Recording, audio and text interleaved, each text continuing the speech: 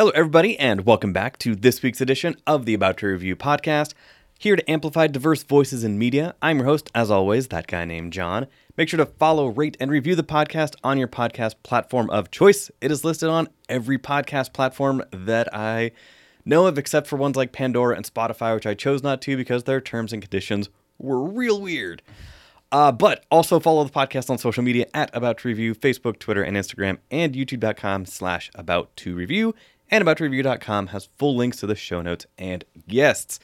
Speaking of guests, joining me in studio for the first time in a while, Matt Oakes from Silver Screen Riot. That is the sound effect of welcoming me back on your show, John. It's been a minute. Right. Let me make sure to put a mark down there for air horns. Yeah.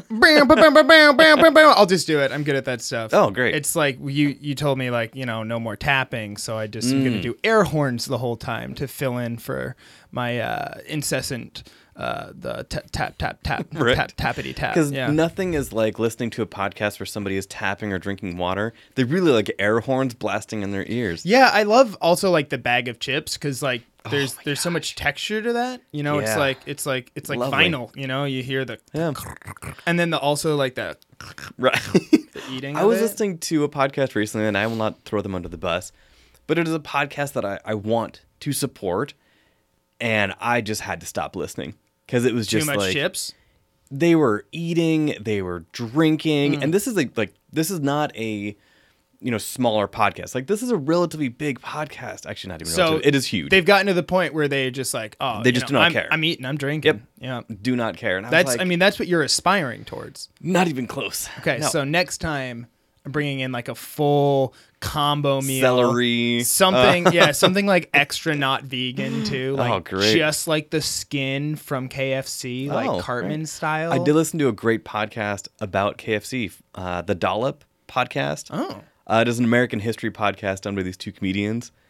It is hilarious. Like the dark history of what's it, Colonel Sanders? Literally the dark I would imagine that dude has a pretty gnarly past. Oh, like you just look at him with his little bow tie and his nasty little smile, and you're like, that guy has definitely boinked some chicken. Yeah, so definitely check out the Dollop podcast. I will send you the link. Yeah, I gotta look into that. I like weird podcasts. Yeah, and this one is an American history podcast and really cool.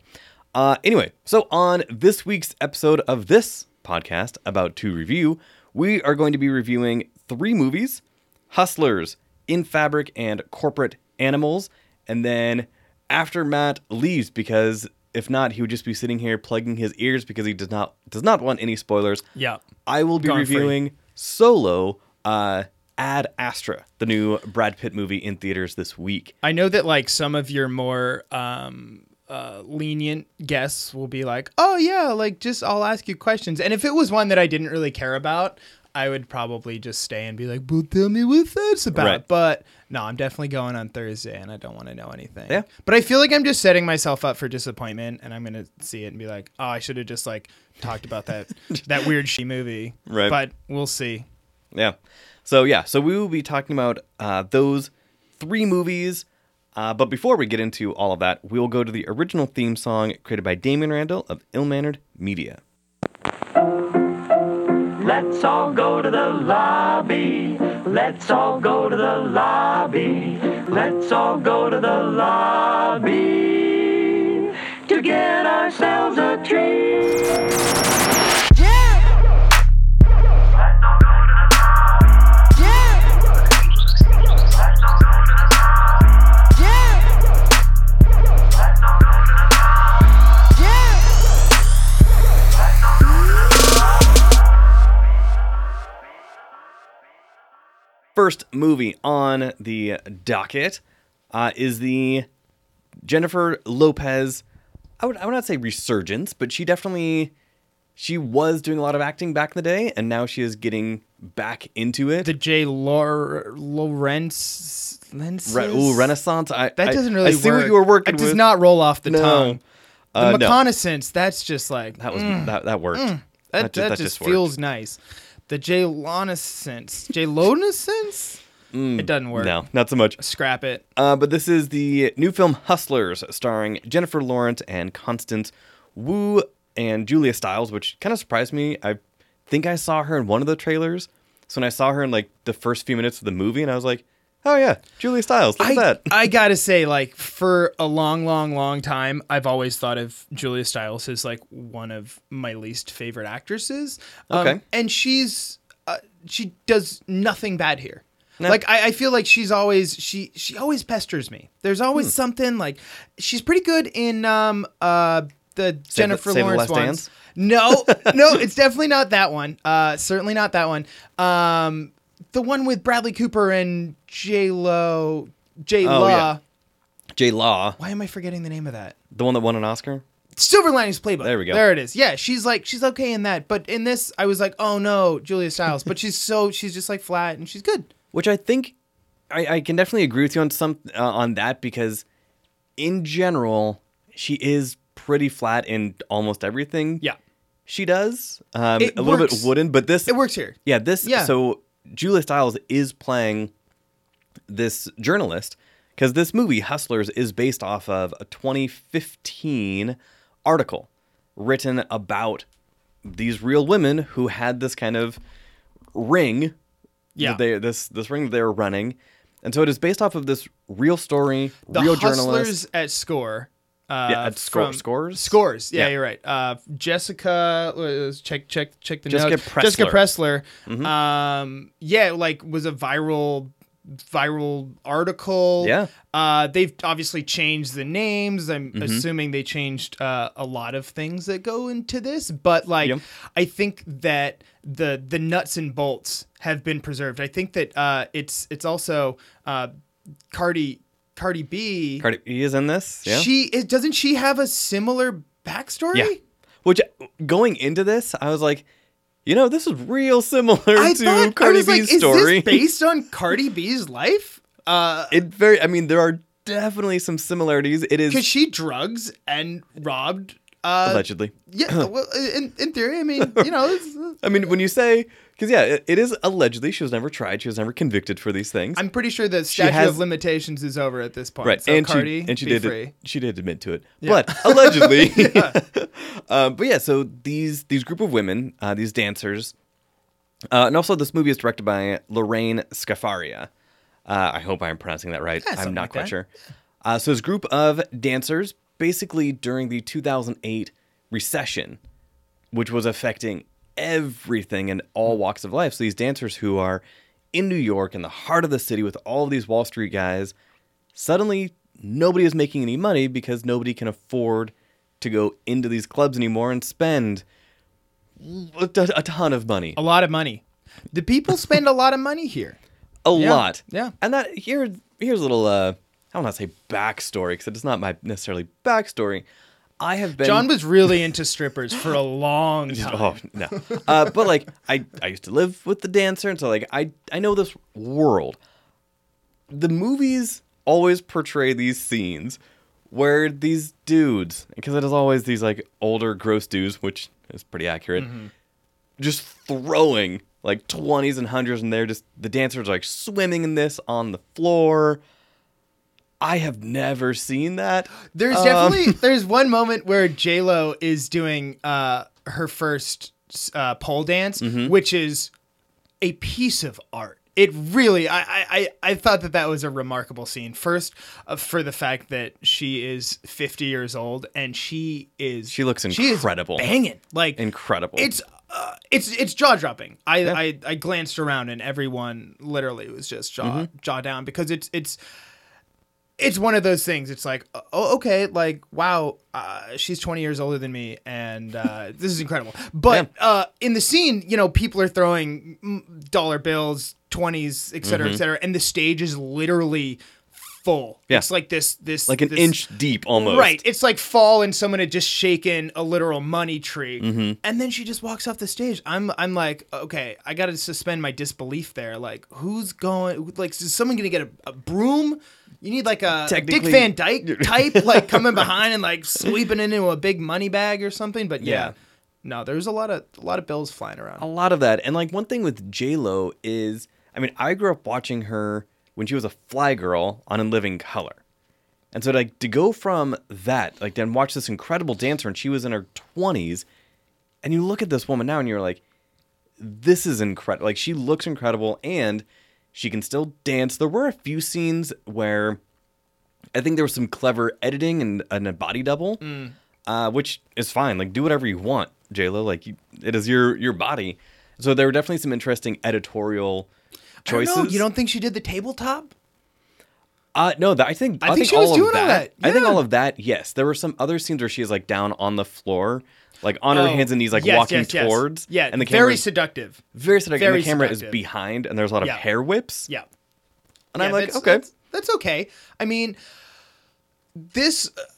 I think it's fair to say that this is a very sexualized movie. One that brandishes its sexuality like right on its sleeve. Yeah. But I think that one of the things that I really appreciate about this, and probably this is an effect of having a female director behind this, is that it didn't feel gross Yeah. or male gazy or exploitative. It felt quite the opposite. It felt very empowering and about like wielding your sexuality as a hammer, which Yeah. is what this is about. Because and I don't think there should be any confusion about like, oh, these are good girl next door types. Like, no, they're pretty twisted and like they live by a pretty broken moral code. But in terms of what the culture is and what we're looking at, and like looking at this strip club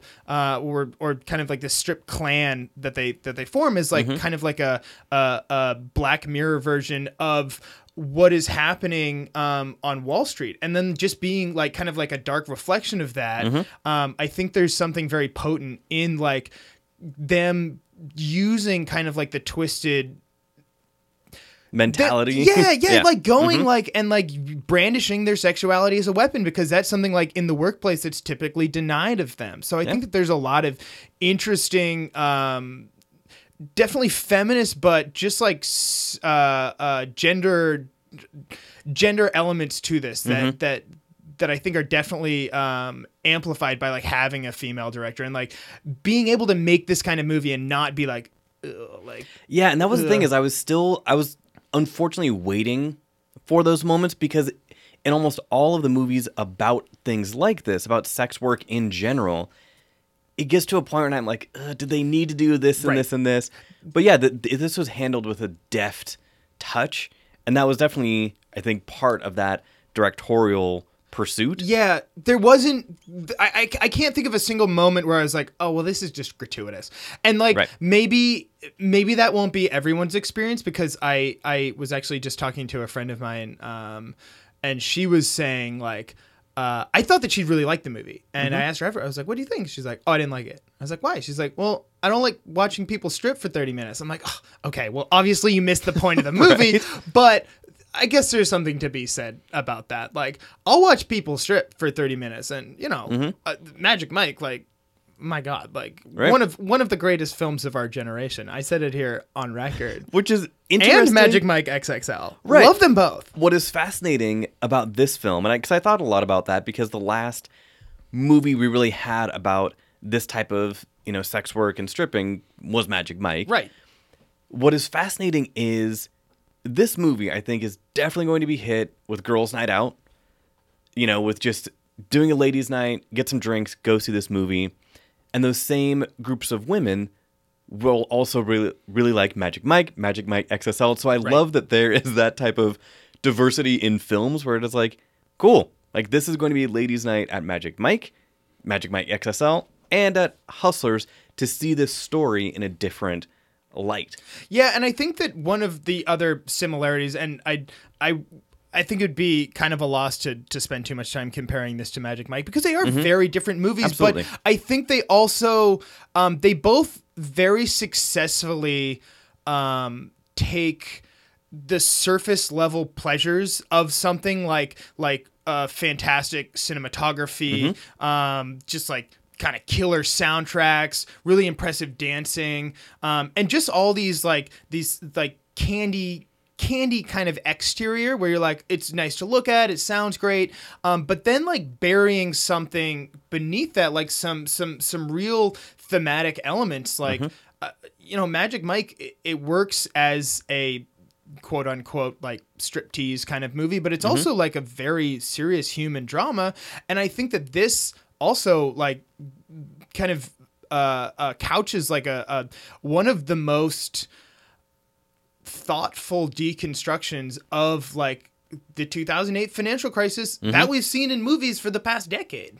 Yeah, because it gave you a different perspective of it. Yeah. And like the whole crux of the movie is this group of women who basically just they are trying to provide for themselves, for their families, the ones that have them. And so through that all, they realize, okay, if this is not working, what do we need to do? And again, that gray area of watching a film of people, does not matter what gender, people drugging unsuspecting people. They're bad people. And so like it is weird like watching this, and like you get to the point where you're cheering them on, and then you take a second, you're like, okay, this really subverted my expectations in a way, because it is hard to root for that, even though you know where it is coming from. And I think, and that's one of the things that the movie does really well, is that you do find yourself like kind of cheering along to this. Like you're on the sidelines. You're like, yeah. Like, here we go. Let's get a new chinchilla coat, Right. Like there is a celebratory element to like seeing them get increasingly wealthy. Like they're like doing well. But I think that the movie also, it doesn't sell itself short or its audience short in terms of like being like, well, this is morally right and this is morally wrong and this is how you should feel about this and this is how you should feel about that. There's a lot of takeaways to this movie. And I think one of the biggest ones is that like, there are a lot of shades of gray that are being operated within here. And you're not supposed to be like, oh, these people are the worst people in the world, but they're not heroes either. But you still, it's fun to watch. It's fun to watch. And that kind of brings me back to my initial point, which is like, there are just like these surface pleasures to this movie. But it also has, a lot of deeper things to dwell on and think about and talk about afterwards. Yeah, and I do think it is interesting. So one of the things that was billed a lot in the marketing for this is, Cardi B, Lizzo, are with a in flute this, coming out with the which flute is great. In a bodysuit. I loved seeing that. I mean, this is not really a spoiler. Yeah, they're not main characters. They're not even side characters. We get about 15 They're extended cameos, especially. I mean, Lizzo like is basically on the screen with a flute, and then she's off the screen. Yeah, and then gets another scene like at the end when there's this other flashback to somebody coming into the club, which was hilarious. I really like that guest appearance. There's I think that Cardi B has, for me, if not the most memorable line, like one of the most, and it's the through line of the movie when she says like, when she's training Constance Wu how to give a lap dance, she says, keep it slow, grind it slow, whatever. She says, drain their cards, not their bleep. Right. I don't know if you say yeah, okay, so just bleep that, and like that. That's the thrust of the movie. Yeah. Wink, wink. Wow. Well played. So it definitely is interesting that way. But like you mentioned, the way this was shot and filmed, it was not sensationalistic. It was very just steadfast in its approach. But one of the dancers that, again, is a extended cameo that I wish had more to do is this dancer, Meta Towley. She was in the NERD video with Rihanna, Lemon. She has like this like shaved head with blonde hair. Is she one of the sisters? No. Okay. But like she is a phenomenal dancer. She toured with Pharrell for years, and is just a great dancer. So like, as soon as I saw her, like in the dressing room, like I wanted her to get more screen time because I just know that she is a great dancer. And I think that was another thing they did is they cast this with dancers. Yeah. For the most part. I mean, of course, there are some others, some And they background. can dance. I mean, Yeah. there's some really impressive, just like acrobatics in this movie. Yeah. As I just watch it for the articles. Right. Just go to see the athleticism. But yeah, it's impressive. I mean, like Magic Mike, to bring it back to Magic Mike, Right. like you don't have to be into going to male review strip clubs to appreciate like the pure athleticism of these dances, and that holds too here. Like there's just like, especially J-Lo, like when she's demonstrating like these like various poses, like it's just like, oh my god, like. And I think that's one of the elements of this Oscar conversation regarding J-Lo, which I think there's been some people who've said like, oh, that's balderdash. Were you talking to a film critic in 1920? Yeah, actually, yeah. He was in black and white. Corncob pipe. Right. That's a balderdash call. But I think you ran into him at the haberdashery. Exactly.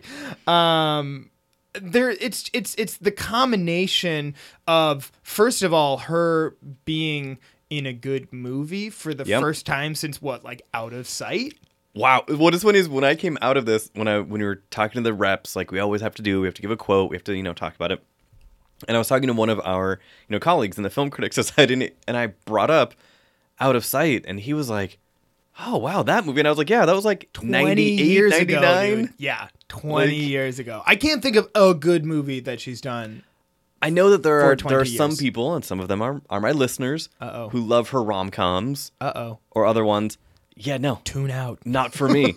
And so, yeah, like to see her in a solid movie, because she is great in this. She's really good. Like, it seems like the kind of performance where it's just like, it's the best we'll probably ever get from her, possibly. And there's nothing wrong with that. It reminds me of when people talk about, sometimes it takes a great director to make a good actor great. Marlon Wayans in Requiem for a Dream. Yeah. You watch that and you were like, good. He's phenomenal, because it takes a director to really kind of work with somebody. And so saying that this might be the best we ever see her is not a knock. It is like, no, she's just really good in this. Yeah. And so it takes all of her potential and kind of just maxes it out. Yeah. Just like they're maxing out the credit cards of the dudes that have been essentially roofied. I mean, not even essentially, like, technically roofie is Rooflin, whereas ketamine and MDMA is just, true. a batch for like a real crazy kind of night. Right. So this did have one of the best quick cutaway, like, physical comedy moments of the whole film. Has to do with this ketamine situation that they're working with. Oh, but, yeah. Like, Yeah. I fell out. Like, it is a 30-second scene that was just hilarious. It's a very funny movie. Surprisingly. I was belly laughing like many times. And I think it is a combination of like, there's really good physical comedy, there's good camaraderie between the cast. The chemistry is fantastic. Again, credit to J-Lo, who is just she owns every time she's on the screen. It's like, all eyes like drift to her, just like all of like her little minions in this movie. Like, she just kind of commands the stage. Yeah, she has this just magnetic personality that, again, I think J-Lo is able to bring to this because she has had that in real life for J-Lo. decades. Yeah, right. So I have always liked her more as an actor versus her music. And this is a prime example of that. Yeah. So that is Hustlers, which is in theaters now. So, Yeah, okay, I think so. Question. Yeah. J-Lo and the Oscars, you going to ship it? It is a tough one. Or is it just a Globes kind of thing? It's just for the Globes. Right. Save it for the Globes. Oh, we're not going to get into other award nominations like Emmys and Beyonce getting snubbed. Oh, no, we're not bringing that up. As far as James Corden! Okay, move along. Yeah. I can't stand that guy. that was just like, that was weird. As far as Oscar contention, Oscar possibility, I think that I could see it. I could see it. I could see it. I mean, how many do they get now? They get 8 nominations for Best Oscars? Actor. 5.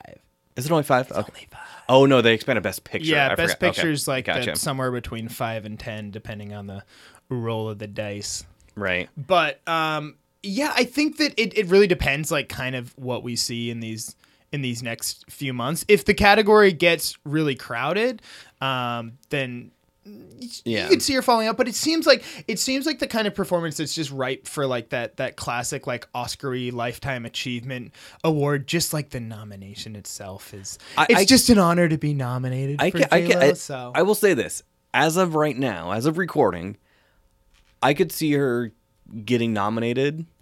I have a hard time seeing her. Oh no, win. not the win. No. No. She'll never touch it, but she will be within arm's grasp. Right.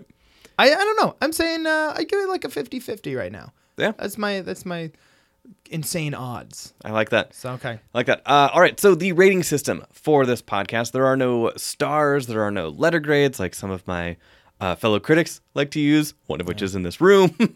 It's just a much more intricate system. And exactly. yeah. And complicated because especially you start doing plus and minuses. Oh yeah, the pluses and minuses. That's where it's at, that adds what 15 total because like A, B, C, D. So F, I've like, recently oh. given myself license to go back and just like change things. How which is- dare you, Oh, I know, sir. it's awesome. So I'll be like, oh, you know what? I gave this like a B+ back in the day, but it's an A now. So I'll just go. Wow. And I'll like tip it up to the A-. Wow. So, I mean, it makes Coward. sense because I don't think that something in your system is going to go from an ugly to a good, No, not a chance. or vice versa. Yeah. So yeah, there's Yeah. something to be said about that. So the rating system on this podcast, there are only 3 choices: good, bad, or ugly. Good film is something you would recommend to somebody you enjoyed, you had a good time at the movies. Bad is something you came out of and you were not too jazzed about talking about it. It was just kind of there. Ugly, avoid at all costs. Matt, as the guest, what do you give Hustlers? Oh, I'm on the spot. So I think that this is pretty obvious that I'm very much in the camp of good.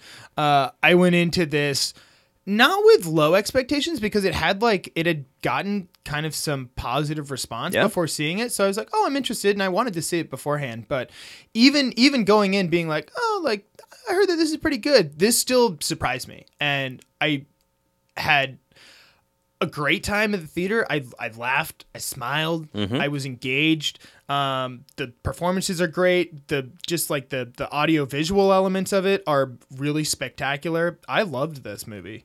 Strong recommendation from me. So your official rating. Oh, I didn't say good. I thought I started with good. I don't think you did. You Oh, might okay. have. I said it's obvious. Whatever. I'm drunk It's a off good of- from me. I'm drunk off of fizzy water. Uh-oh. This soda stream, man, it is so good. Well, especially because you could add as many bubbles as you want. Yeah, so many bubbles. Yeah, my official rating for Hustlers is also a good. This was something where when I posted that I was at the screening, like I usually try and do whenever I go to these, one of my friends commented, and he was like, whenever I, get jealous of you seeing big movies, I remember that you also have to watch movies like this. Yeah. Because I think a lot of people do not really know what this is until they see it. Yeah. And so this gets a good for me because this is something that, people should see this Yeah, movie. go and watch this movie. Like, Come on, people. It is solid. And when the drama hits, Constance Wu, like we have not talked about her enough, Yeah. but like she is so good in this. She's really good. To see, there are a lot of times when Lorraine would just kind of sit on her. There are a couple times on like phone calls or whatever, and you just see the transitions in her face as she starts processing what she is doing, the pain, yeah, Constance Wu is definitely good. So, cool. All right, the next movie, moving right along, is In Fabric. So this was one that kind of blew up the festival circuit when it was playing. It is not getting a wide release. I thought it was a lot earlier. For a minute. Yeah, it's going to be a minute. Yeah, but it's not getting a wide release till December. But I was able to get a screener of this, and so I wanted to talk about it because I'd been hearing about this. It played at Seattle International Film Festival, and I missed it there. A lot of our other fellow critics in town were excited to see this. You were excited to see this. I was. In Fabric is the tale of a haunted dress. It's an evil dress. An evil dress. Like, there is no other setup for this movie. It takes place in, I think, like the mid to late 70s in England. They never really say specifically, but with the phone they use and other things, mid to late 70s. And we see kind of these vignettes, almost like a creep show style, where there's this like thread that goes through these, maybe not creep show, Twilight Zone-esque, where we can get see it, yeah. different people interacting with this haunted dress, With the dress.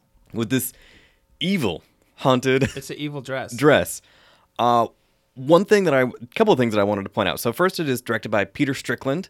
Yeah, dude who made Dukes of Burgundy and Burbian Sound Studio. Both kind of like out there. Well, Burbian Sound Studio is like, I don't know if you've seen this. I have not. It's a very stripped down, kind of like concept horror movie where like, there's all this stuff going on and these people are just like in a studio while all this, apocalyptic stuff is going. And it's a very auspicious debut and it plays around with like kind of a lot of like the things that you end up seeing in Fabric. Okay. Dukes of Burgundy, have you seen? I don't think I've seen all of it. Okay, that's really good too. Yeah. So that's like psychosexual, which again in Fabric has a lot of psychosexual Definitely stuff going on. But yeah, Peter Strickland is definitely like kind of this emerging voice on like the indie like midnight kind of circuit, because his work after just 3 pictures has definitely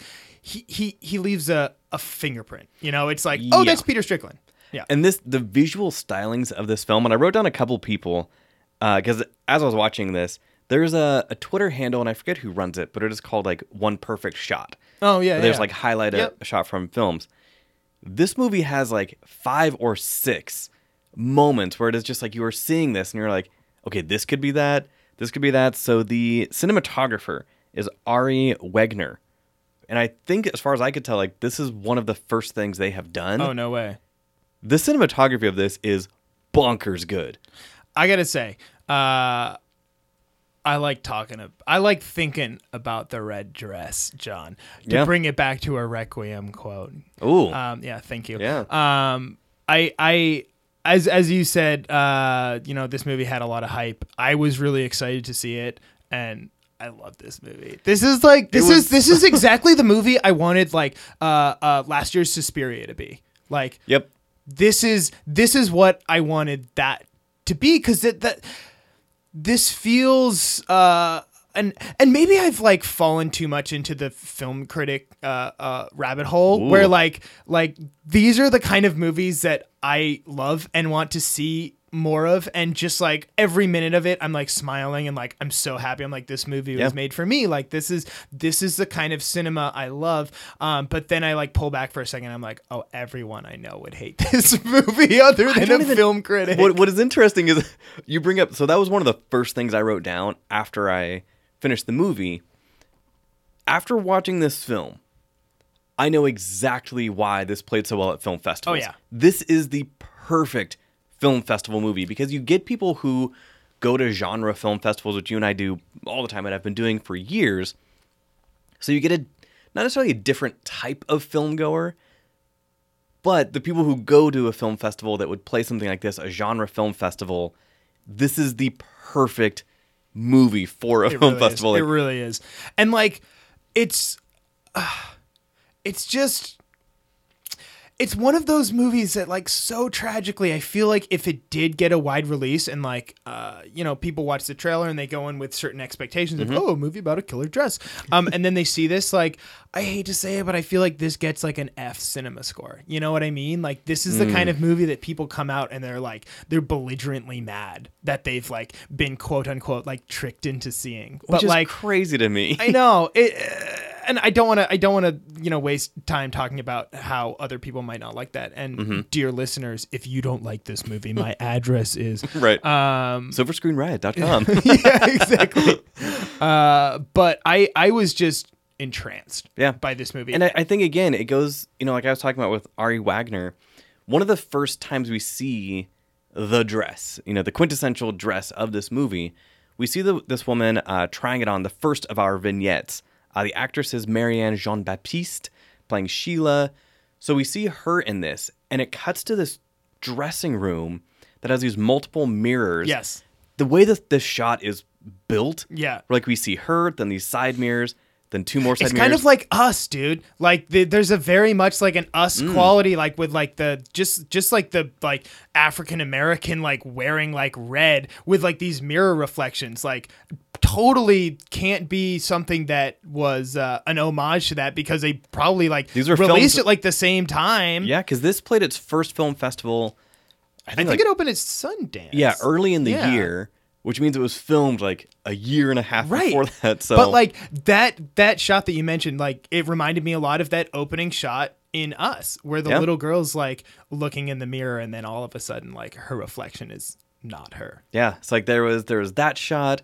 The The mannequin scene. Can we talk about the mannequin? well, scene? there are a few mannequin scenes. You but, know the one. yes, no, we will not. But that type of scene, I think again, to your point of That's some people. that's when everyone's gonna stand up and walk out. yeah, yeah, I think some people are going that will be the breaking yeah. point. They're like, okay, come on, Timmy. yeah, It's like, wait, why did you bring your 6-year-old to see the Evil Dress movie by Peter Strickland? but yeah, so like the shop employees that we see, are these women in all black and like petticoats and like these huge dresses. And this movie layers a lot of themes and a lot of ideas as to maybe the history of this dress or what these people are, but it never goes into it. And I did not care. Like it did not bother me that they did not. Suggests things. It doesn't. It never really makes things too concrete. Yeah. Which is something that I personally really like in movies Mm-hmm. when things are open ended and kind of up to suggestibility and your own Yeah. interpretation. And but I think that there is enough about this movie that to like the mythos of it and like. One of the elements that I really liked is how these shopkeeps or whatever they are, how they in essence like speak in a different language than everyone Yeah. else. It's like they're from like the 1860s. 0 and 4 and 6 Right? and They're 9 like it's like and- this antiquated robot speak that like Mm-hmm. feels like if you like fed a computer like a bunch of diaries Yep. from 1862 and it like had it like write out human dialogue, like that's what it would be. Yeah. And I loved that about it because like it's just funny. And like Yeah. that's one of the things that's so great about this movie is it's very funny too. I laughed a lot. And it was unusually funny. Like Yes. it was not funny in the ways that you would think. It was just the things that were happening were not, I think, meant to be funny, but like you cannot help but like have this almost weird, awkward laugh to be like, yeah. okay, like I understand yeah. this. Yeah. There are other scenes where we see it a couple different times through the vignettes of the woman laying in bed and the dress is just hovering Flying over above her. It's so good. And it's just like so good. it just worked. The other person I definitely wanted to give a shout out to was the music supervisor, who I forgot to write it down on here. Oh, it's some crazy name. 'Cause I just watched it recently. And this music supervisor It's has so good. done The music is a so million things. They did Lock, Stock, and Two Smoking Barrels, Snatch, like Rocket Okay, Man. they're Guy Widows. Ritchie people. Yeah, one of Okay. them. But the music itself, like a lot of the music, so the music supervisor was phenomenal. The music itself was done by like Cavern of Antimatter. There it is. Yes, I was like it's some crazy It indie name. nails like that 70s Mm-hmm. synthy horror film sound and feel. Well, and just from the first scene of the movie, like the credits scene, Yeah. it's like it in that 1 to 2 minutes, it totally sets absolute tone. And like there's no confusing what you're gonna get. I mean, content wise, sure, but like in terms of like the style and the music and just like the whole feel of the movie, it's like so perfectly laid out. Like I just watched those opening credits, and I was like, oh, I gotta strap in. Like, Yeah. I'm gonna dig this. Yeah, And I Ian Neal was the music supervisor.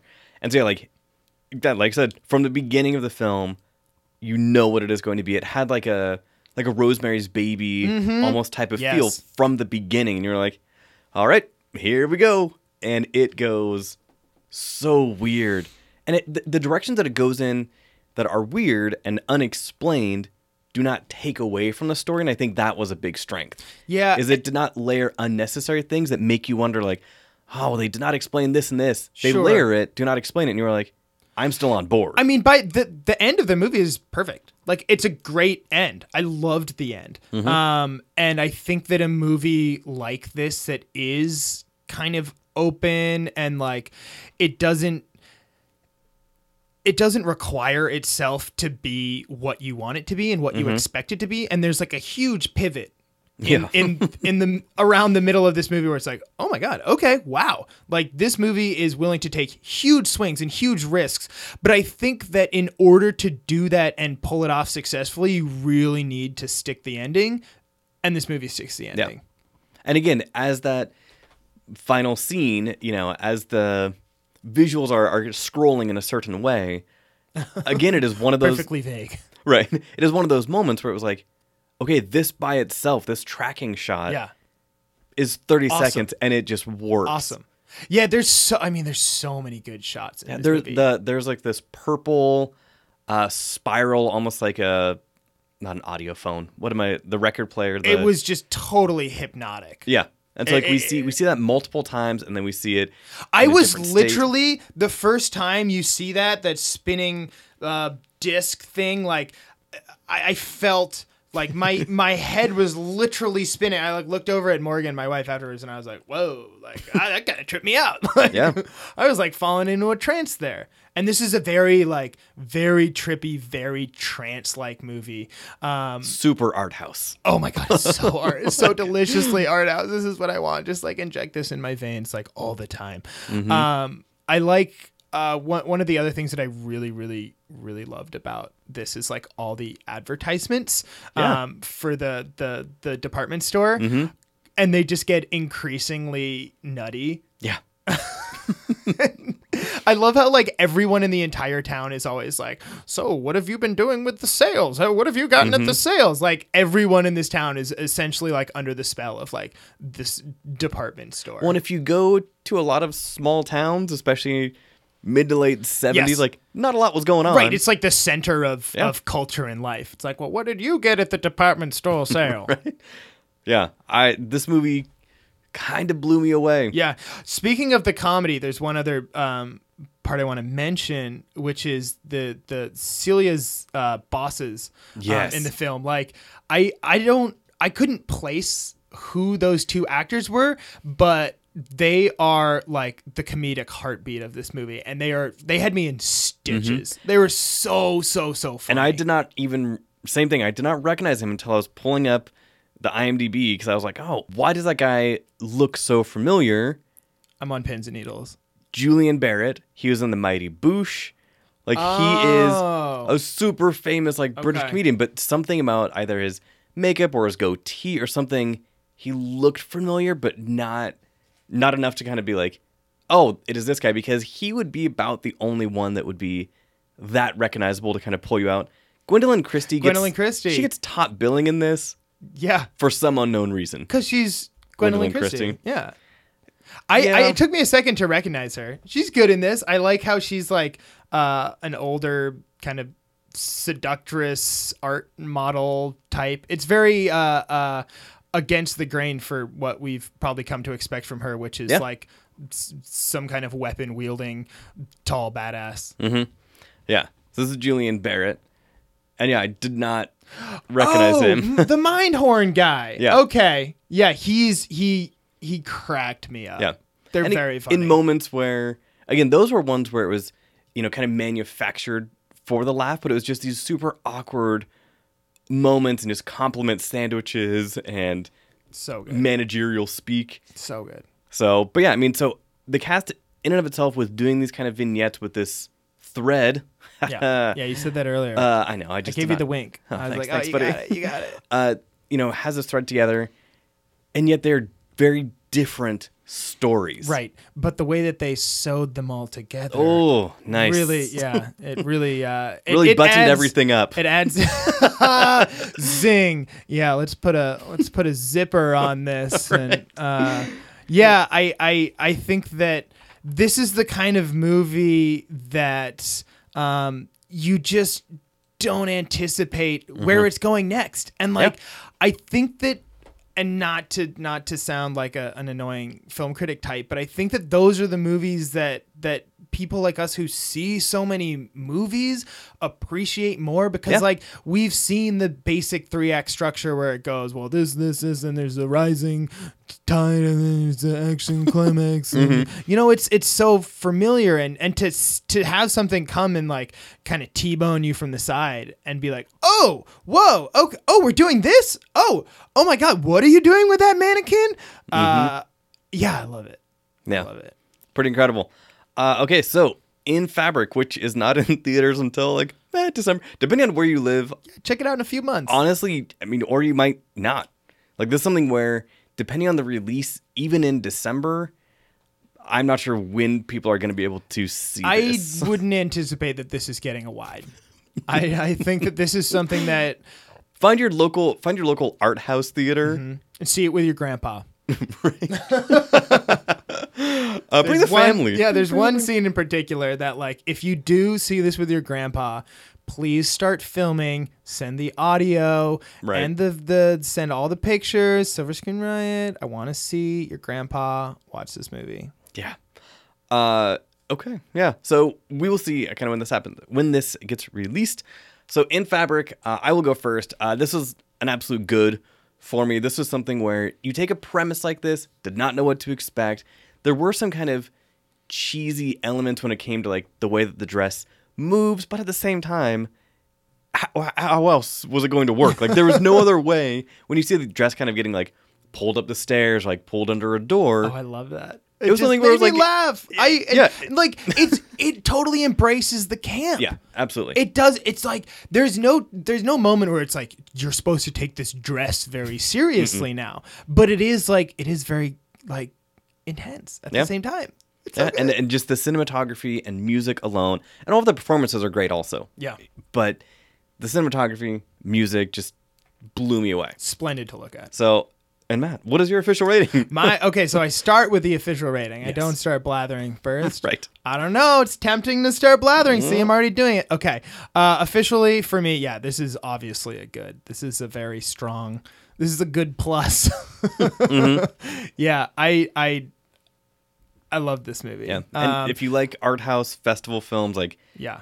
right up your alley. I mean, I'm totally like my favorite movies every year. Like, I'm becoming more and more predictable. Where I'm like, I like movies from A24, and I like art house horror movies, and like this is just like it just like saw my alley and is like slid right into my DM. So your dream journal. Yeah, exactly. It's like oh, this is the movie that Matt wants. This is probably, I mean, at this point, like it probably just crashed my top 10. I would Wow. I would totally go if they're doing this again. I'm totally going to see this again in theaters. Yeah. I adore this movie. It's so good. I would watch it again tonight. Yeah. It reminds me of so like me and like Brent, our other film critic friend, there's a movie coming out called Jiu-Jitsu. Where there's a jiu-jitsu competition with aliens, and I think Nick Cage That's is better in than it. with Jews. I was thinking, oh, are they going that direction? No. Okay, that's good.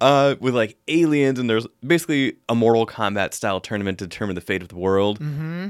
As soon as it got announced, Brent and I both were like, okay, whose dream journal did they steal for this movie? So yeah, if this is something that even looks remotely interesting for you, you are going to love this Yeah. movie.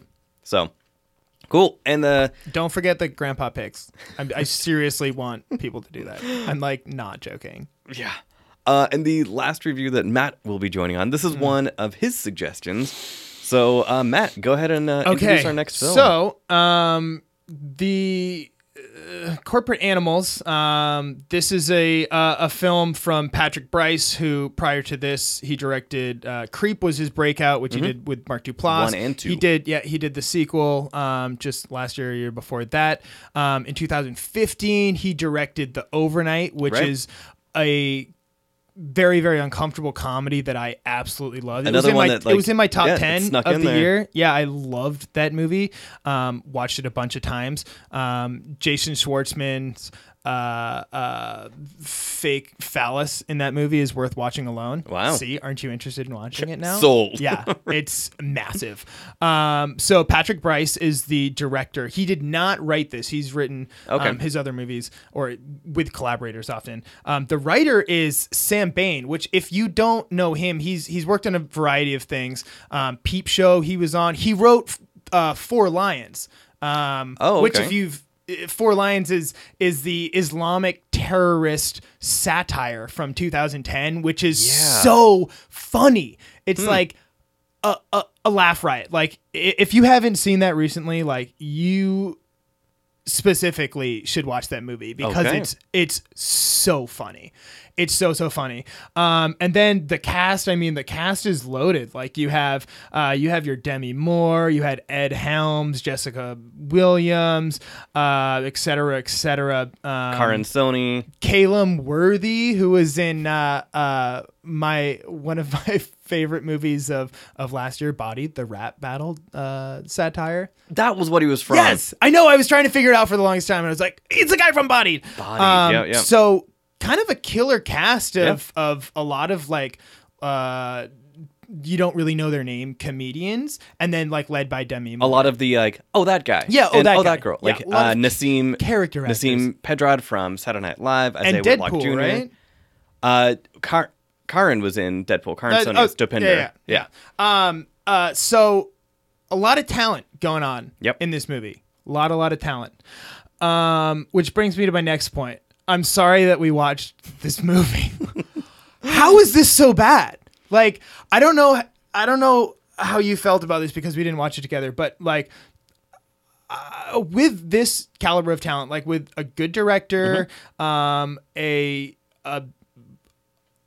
writer who's proven to be like witty and topical and fresh, and then like a pretty good cast, like, man, to me this movie was a faceplant. It was so painful. It was so painful. What was interesting about this movie, so Jessica Williams, is kind of one of the main characters, and she did The Daily Show with like Jon Stewart, Trevor Noah. Like, she has done a bunch of stuff. She is amazing and hilarious. So you get good performances in this movie from like her, Karan Sony, but then this movie, it is a dark comedy. So disconnected though. Yeah, it is a dark comedy that was not dark enough or comedic enough. Oh, I didn't laugh once. I didn't laugh the entire movie, man. It was one of those.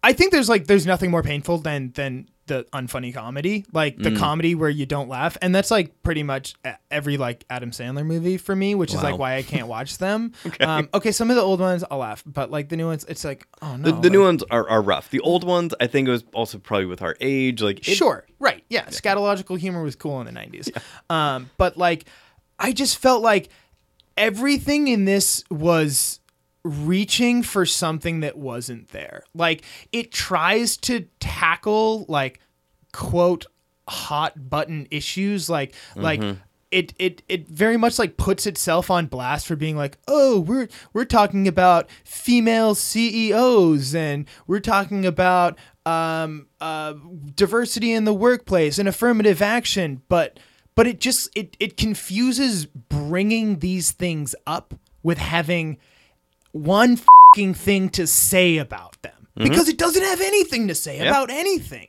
And none of the jokes to me landed. That was kind of rough. It tried to be too woke. Yes, but it tried to be woke. It's like people who think that being woke is like going to work and being like, excuse me, everyone, just so you know, I have a black friend and a gay friend. Like that's not woke. It's like just like bringing up affirmative action and bringing up having a female CEO in the context of this movie. Like it just like does these things and then See what we did? Yeah, See it's how like edgy? look. Yeah, look. Yeah. And That was weird. And it just it felt forced. Like all Yes. of the setups for the jokes felt forced. All of the hot button issues, because they like at one point Karan Sony was like, she Weinsteined me. Yes. And I was like, and it's like, oh, okay. And then at one point they talk about how the company, so basically the crux of this movie, which we did not even really talk about. Oh god, I guess we'll talk about the plot. It is a corporate retreat, a team building thing. They get stuck underground after going spelunking, and they're there for a certain number of days, and 9? have to, and have to not that many. and have to figure things out and have to do all of these things. And so as part of this, Demi Moore, as the CEO of this company that might be going bankrupt, that might have all these things, and at one point, characters are like, oh, well, it was that university you founded. And it was like, Are they doing a Trump thing? is this really? Yeah. Like, it was just so ham-fisted and just, ugh. To me, it almost felt like what would happen if you took like a conservative commentator and like he pretended to be a liberal writing a movie. You know Oof. what I mean? Like Yeah. it's all this like these like, oh, and by the way, like no plastic in the water too. What's up with it not having plastic? Like all these just like these I don't know, like just speech bubbles that are just like bursting left and right and like with nothing else in it. Nothing to say. It's just it's a lot of words with nothing to say.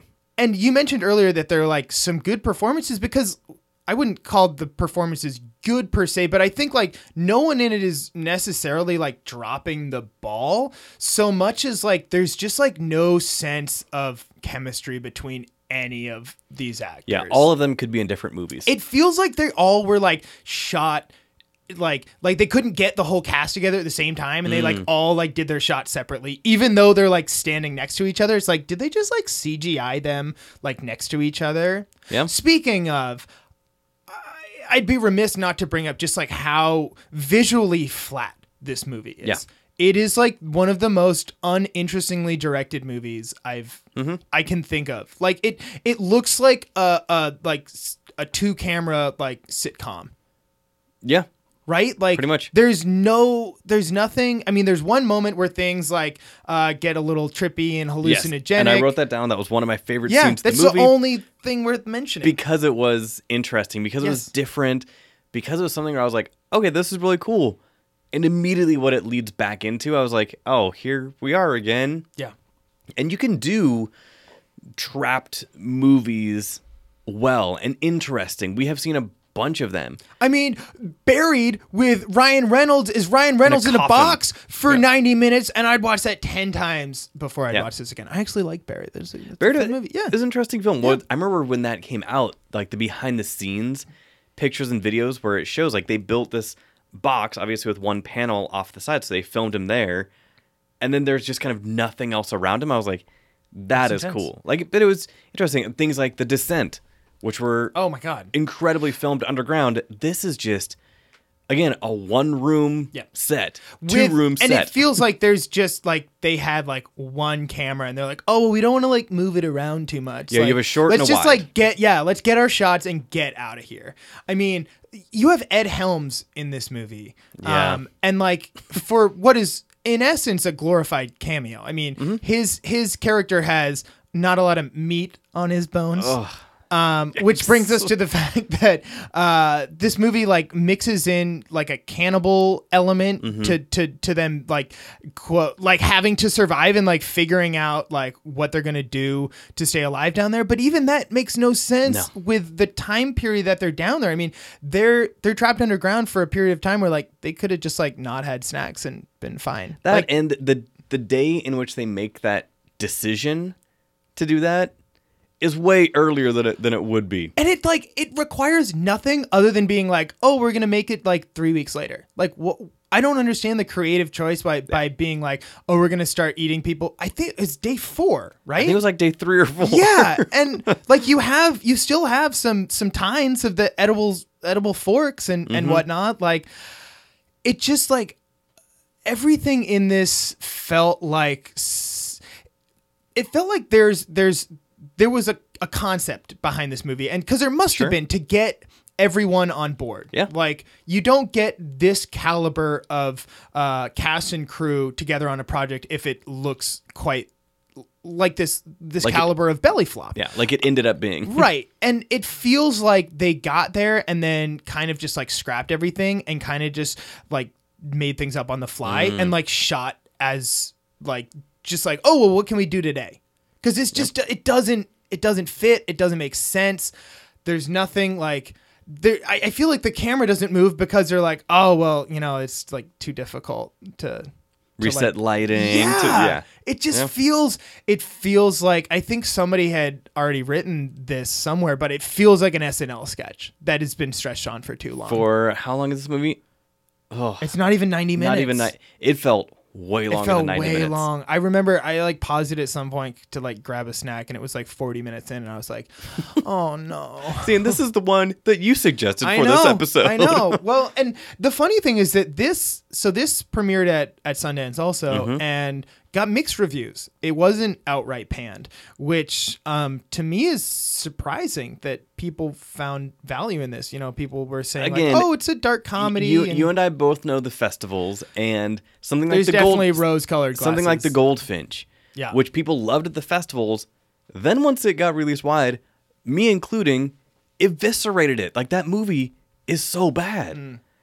And so yeah, sometimes at festivals, I think that there definitely can be over generosity when it comes to festivals, and I would be hard stretched to find a lot about this movie that I could compliment. Unfortunately, Yeah. and it really kind of stinks because I like Patrick Brice. I've interviewed him a couple Yeah, a couple times. times. And he's a super nice guy. I think he's a really talented director. The Overnight is fantastic. Go out and see The Overnight if you haven't seen it. And this, I would like, he's gonna want this scrubbed off his IMDb. Like, this is a bad movie. Yeah. This is not a good movie. speaking of which, Okay.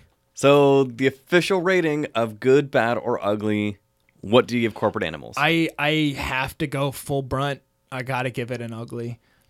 This to me is one of the worst movies I've seen this year. It was painful. The only redeeming aspects are like, you know, a couple of the performances they're trying at least. But yeah, in terms of just like the flatness of the direction, like it's really the tonality was it's hard to think of anything else this year that's just been like just feels so slapdash and so just like, well, we don't care. This feels like a movie that like no one really cared about, and you feel it. It feels like something no one cared about, and yeah, to me, this is one of the bottoms of the barrel for the year. So Yeah. you're welcome for suggesting it and bringing it to the table. Yeah, so like, you know, Matt wanted to talk about it, sent me the screener for it, they sent to him. So I was watching this, and I try not to do this, especially with a screener when I have the opportunity to watch it at home. I would just try and pay attention. Yeah. With this, I was like, all right, I need to clean up the studio. I need to get everything set up. So I put this on while I was doing that. Nothing about hearing the movie when I was not watching the screen captivated me enough to be like, all right, I should give this more time. Like, I was cleaning, I did some vacuuming in the studio, like, and nothing. If we weren't already lined up to talk about this movie, I would have turned it off. Yeah. I would have turned it off. I'd probably like.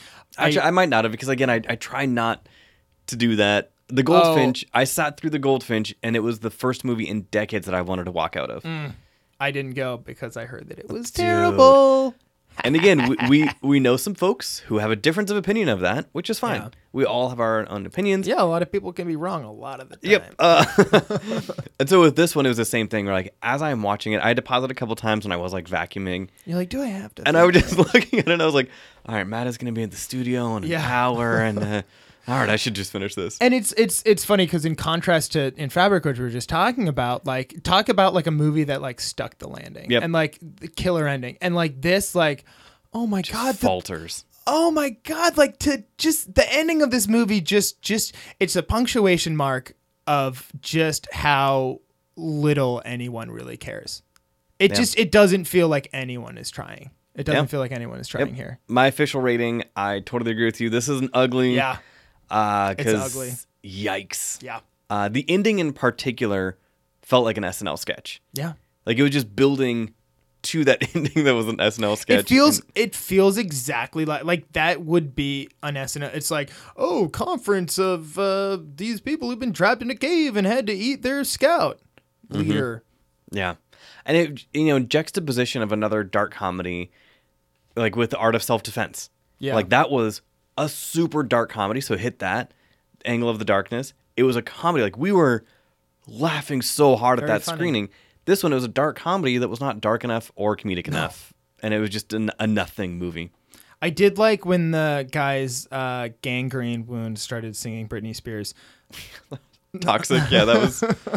But again, like that plot went nowhere. No, nothing goes Like, there- anywhere. That's what I'm saying, man. No one cared. No one cared. Yeah. No one was tracking consistency. There was no one on set being like, "Oh, by the way, Game of Thrones, you left a coffee mug on the table here." Yeah. Um, The woman, the character in this movie who has lupus, why? yeah, why? Does nothing. Well, and like, Like I mean, God, just- that's a performance where it's like, oh, she doesn't care. Like, she does not want to be in this movie, that was rough. right? Isaiah Whitlock, at least his delivery was funny because Isaiah Whitlock Jr. like he Yeah. just is He's fun. his delivery is Yeah, fun it's to hear. Flat and kind of like, Yeah. oh, get me out of here. Mhm. Yeah. I mean, at one point when he was like, "Oh, I'm definitely eating you."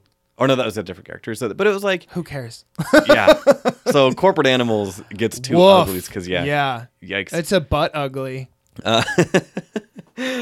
So there we go. So we talked about Hustlers, which we both gave a good to. In Fabric, which we both gave a good to because just an incredible So good. movie. I cannot wait for more people to see this. Yeah, I'm not sure why I got a screener so early, but all right, well, made it happen. And then yeah, corporate animals gets two uglies. Yeah, we're totally lockstep here. Yeah. It's good. So and then Matt, where can people find you online? Where are your reviews, your interviews? Hit him with that. Yeah. So all my stuff's up on the Silver Screen Riot. I don't know why I said because it's actually don't do that. Go to silverscreenriot.com. Everything's on there. I do most of my stuff through Facebook. So definitely check out Silver Screen Riot on Facebook, but I also have most of that like linked to Twitter, ssr.com, all spelled out, and then also on the Instas, Silver Screen Riot. So yeah, come and don't forget to send the pictures of your Snapchat grandpa. with the grandpa in the In Fabric mannequin scene. When you see Ooh. it, you'll know what I mean. Please, I just want one person to do that. That would be so funny. I would literally make my entire year. I think you were going to have to wait for it to be released on DVD somewhere. Yeah. Because like I feel like that like I don't know how many listener challenges you do, but like Yeah, every now and then. this is how you go viral, John. You put out the Grandpa in Fabric challenge, do a hashtag on that, Right. do a supercut on YouTube. Bunch of grandpas like, what is this? I just like picturing my own grandpa watching that. Okay. Yeah. Yeah. Cool. Well, yeah. Then Matt will be exiting the studio, and then I will record my review of Ad Astra about Brad Pitt. Yeah, after he leaves. So, Matt, thank you for being here. Thank you for taking the time to come Yeah, down man. and talk about at least two movies that we really enjoyed. Two good movies. And then And Corporate Animals. yikes. Yeah, I mean, Sorry, Patrick. I said Goldfinch was astonishingly bad, but it was bad in different ways. It was just ugly in different ways. This one just, This is worst of the year contender. yeah. Yeah. I mean, this almost felt like a 90s comedy where they were just Yeah. like, they were trying Where new they're things. just like, oh, dude, we have like 7 days to make a movie. Let's come up with something. Yeah. Oof. So bad. So woke. Cool. All right. Well, thank you again, Matt. And I will put in some chimes or something right here No, to no, lead you know what into it my, is. It's a to lead into my review of Ad Astra. Okay, now that Matt has left the studio because he did not want his precious ears to be ruined with my discussion of Ad Astra, he wants to go into the movie not completely blind. He saw the trailer and is excited for it, but does not want anything, doesn't want to hear anything about plot details or anything. So, so thanks again for Matt for coming in the studio. And yeah, so my review for Ad Astra. Now, Ad Astra is the new film by director James Gray, and he has done things like We Own the Night, The Lost City of Z, and a bunch of other stuff. And this stars Brad Pitt, Tommy Lee Jones, Liv Tyler, Ruth Negga, Donald Sutherland. Those are kind of the heavy hitters. There are a few other people that, play roles, but those are the ones, that we spend the most time with. Now, this film centers on Brad Pitt's character of Roy McBride, And Brad Pitt is this kind of unflappable son of the legendary astronaut in the film's continuity of Tommy Lee Jones's character, Clifford McBride. Clifford McBride was the first astronaut to set foot on Jupiter. He was the first to go on this interstellar mission, like just legendary astronaut. So 30 years ago, approximately, his ship, his crew, and him, like everybody involved, went missing when they went on this mission to kind of the outer reaches of the solar system. So now we get Brad Pitt, who, as Roy, has been following in his father's footsteps and going on that same path. And he is then tasked with finding out what really happened to his father, to that ship, to the crew, because something to do with that mission is impacting the planet right now. And not just impacting Space Command or, the people in charge. This is something that is affecting the entire planet. So he needs to get up to space, find his dad, or find the crew, or find the ship, and find out really what is going on. Now, with a movie like this, you would expect there to be, some plot twists, and maybe there's alien life, and maybe there's this. What fascinated me about this movie is this is much less a movie about space exploration and more an exploration of self, and more an exploration of the truth and what matters, and also faith.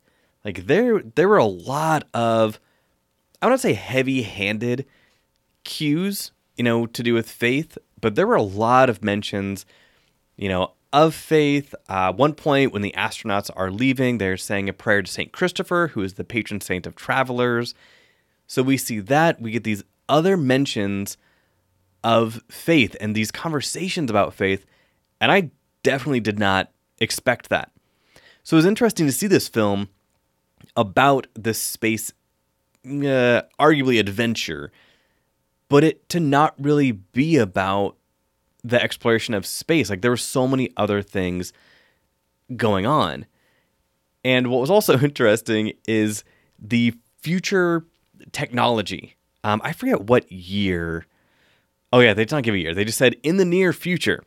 The future technology that we see with space travel and with other things that they are doing. Like at one point, they go to the moon, which is kind of a pit stop, where they need to get the things from there and then head off to their next destination. When they get to the moon, it basically is like a commercial airport. And so that was funny only because when it kind of panned out and you see the exterior of this airport, the spaceport, if you will, we see a neon sign for Applebee's. We see a couple other neon signs for restaurants. Then we see a Hudson News neon sign. That was hilarious because anybody who has been doing traveling for the past, 3 decades, there's a Hudson News in every airport you go to. So that was just really, kind of fun to see, a little nod, being like at some point when space travel does get to be so easy, I guess, for lack of a better term, because it is. They have commercial flights to and from the moon in this film. That is probably going to happen. That commercialization of the shops is going to happen. And they make a astute observation in the film when Brad Pitt's character is going through and seeing these things and kind of these tourist traps kind of in the airport on the moon. And he says that everything that they tried to escape from on Earth, they're recreating in other places. And that was a really cool observation because that is true. I feel like that will happen as we get closer to this type of reality. Is like, oh, we need to get away from our earthly troubles and our earthly possessions and blah, blah, blah. But then once we start going other places, it's just going to be the same thing. Because if history has told us anything, we kind of have a pattern of doing that. So throughout this movie, there are those analogies, to both present day Earth and also the present day Earth of the film, and kind of what is going on and how that is affecting things in Roy McBride's life and in his career. So as we see him progress through his mission, these space, how should I say, these space effects, I guess if I were to kind of break it down into the space travel parts of things, were really well done.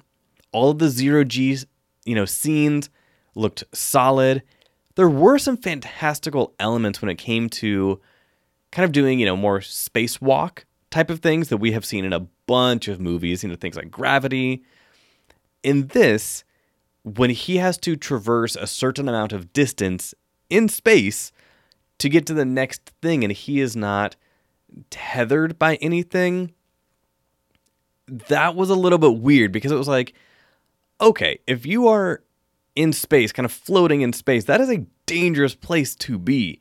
Even if on your suit you have some kind of compressors like they do on the space station and other things that just kind of jettison a little bit of air to give you some forward or backward, some momentum. Either way, you're going some momentum.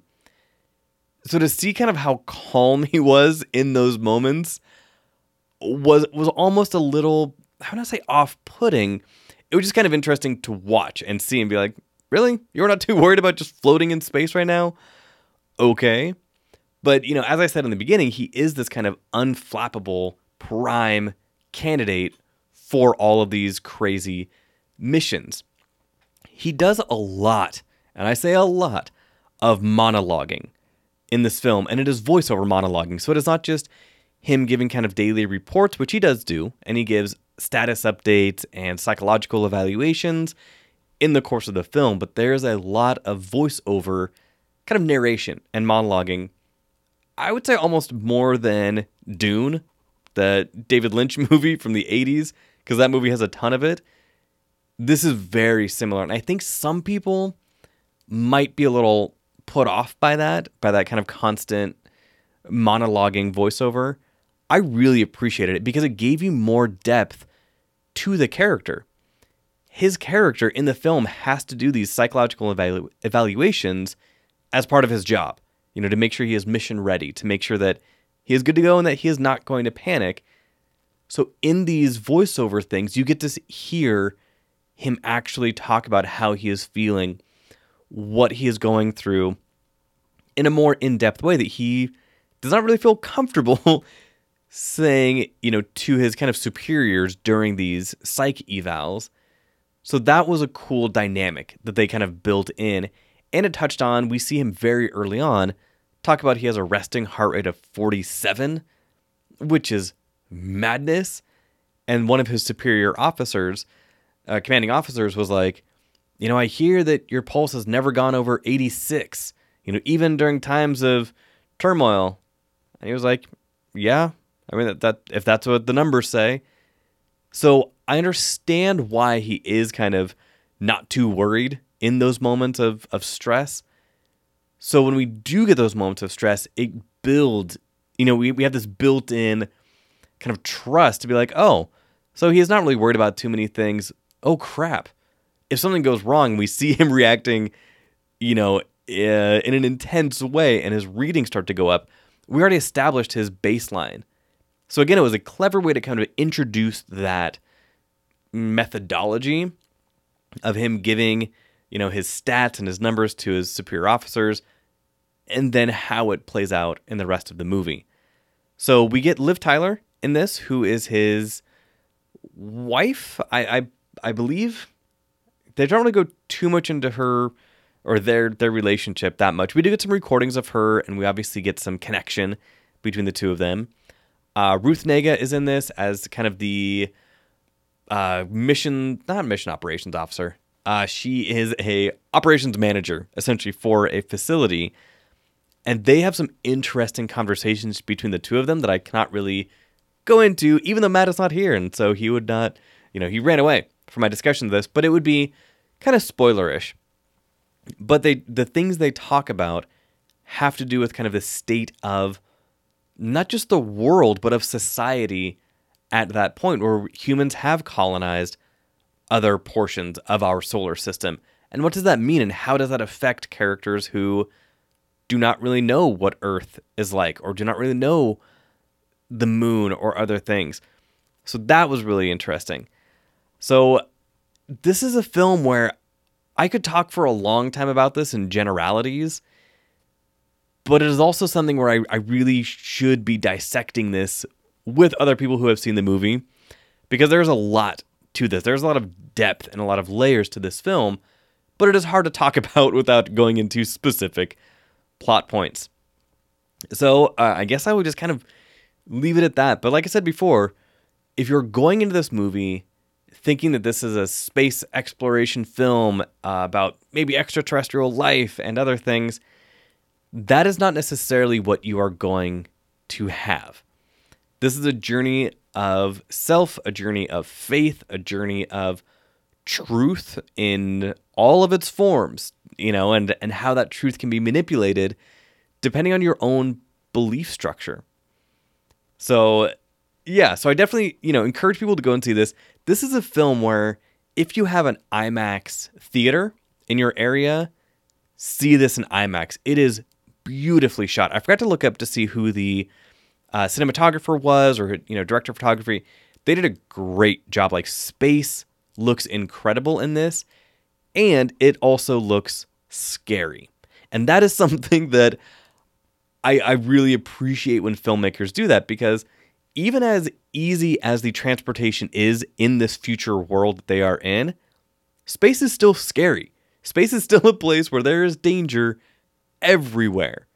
So even when you have these moments of calm or these moments of reflection, there's still that underlying tone, that subversive tone, where it's like, if something goes wrong, it goes real wrong. So, yeah, so I liked those aspects as well. So, yeah, so that is kind of my brief review of Ad Astra. Brad Pitt gives a phenomenal performance. And again, I think some people are going to have to kind of settle into that performance, because on screen, he is kind of flat, because he has to be. He has to have this, he has to maintain this air of almost invincibility to continue doing what he is doing. But with those voiceovers, like I said, it helps build that character. So I really like his character. Tommy Lee Jones, when we see him kind of in flashbacks, when you get to know more of his character, that is done well. And I really also liked Ruth Negga in this. I liked the conversations they had having to do with society and how it all ties in. So yeah, so go see this on the biggest screen you have in your local area. If it is on IMAX, great. If it is not on IMAX, but you have, like, here in town we have a Regal theater that we call the Limax, because it is almost IMAX size, but it is the biggest screen in town outside of the IMAX Theater Pacific Science Center. So go see this in IMAX. My official rating for Ad Astra is a good. This is a slow burn space exploration movie. That sounded really kind of muddled and weird. But yeah, this is a slow burn. This is not something kind of edge of your seat type of adventure, but when it works, it really works. So yeah, so Ad Astra gets a good. Like I mentioned before, Hustlers, we both gave a good 2. In Fabric, we both gave a good 2. And Corporate Animals, we both gave an ugly 2. So thank you so much for listening to this episode. Thank you for Matt for making time to come to the studio on a gloomy, rainy day here in Seattle. For information about the podcast, you can always go to aboutreview.com. You can email the show at aboutreview@gmail.com. Follow the Facebook on social media. Follow the podcast on social media, Facebook, Twitter, and Instagram at aboutreview, and also youtube.com/aboutreview. If you want to support the show, that would be fantastic. There is an Amazon wish list in the description below, as well as a direct PayPal link if you want to, give $5 to the show. That would be incredible. So thank you for listening. I have been your host, as always, for the About to Review podcast, that guy named John, and we will see you next time. Let's all go to the lobby. Let's all go to the lobby. Let's all go to the lobby to get ourselves a treat.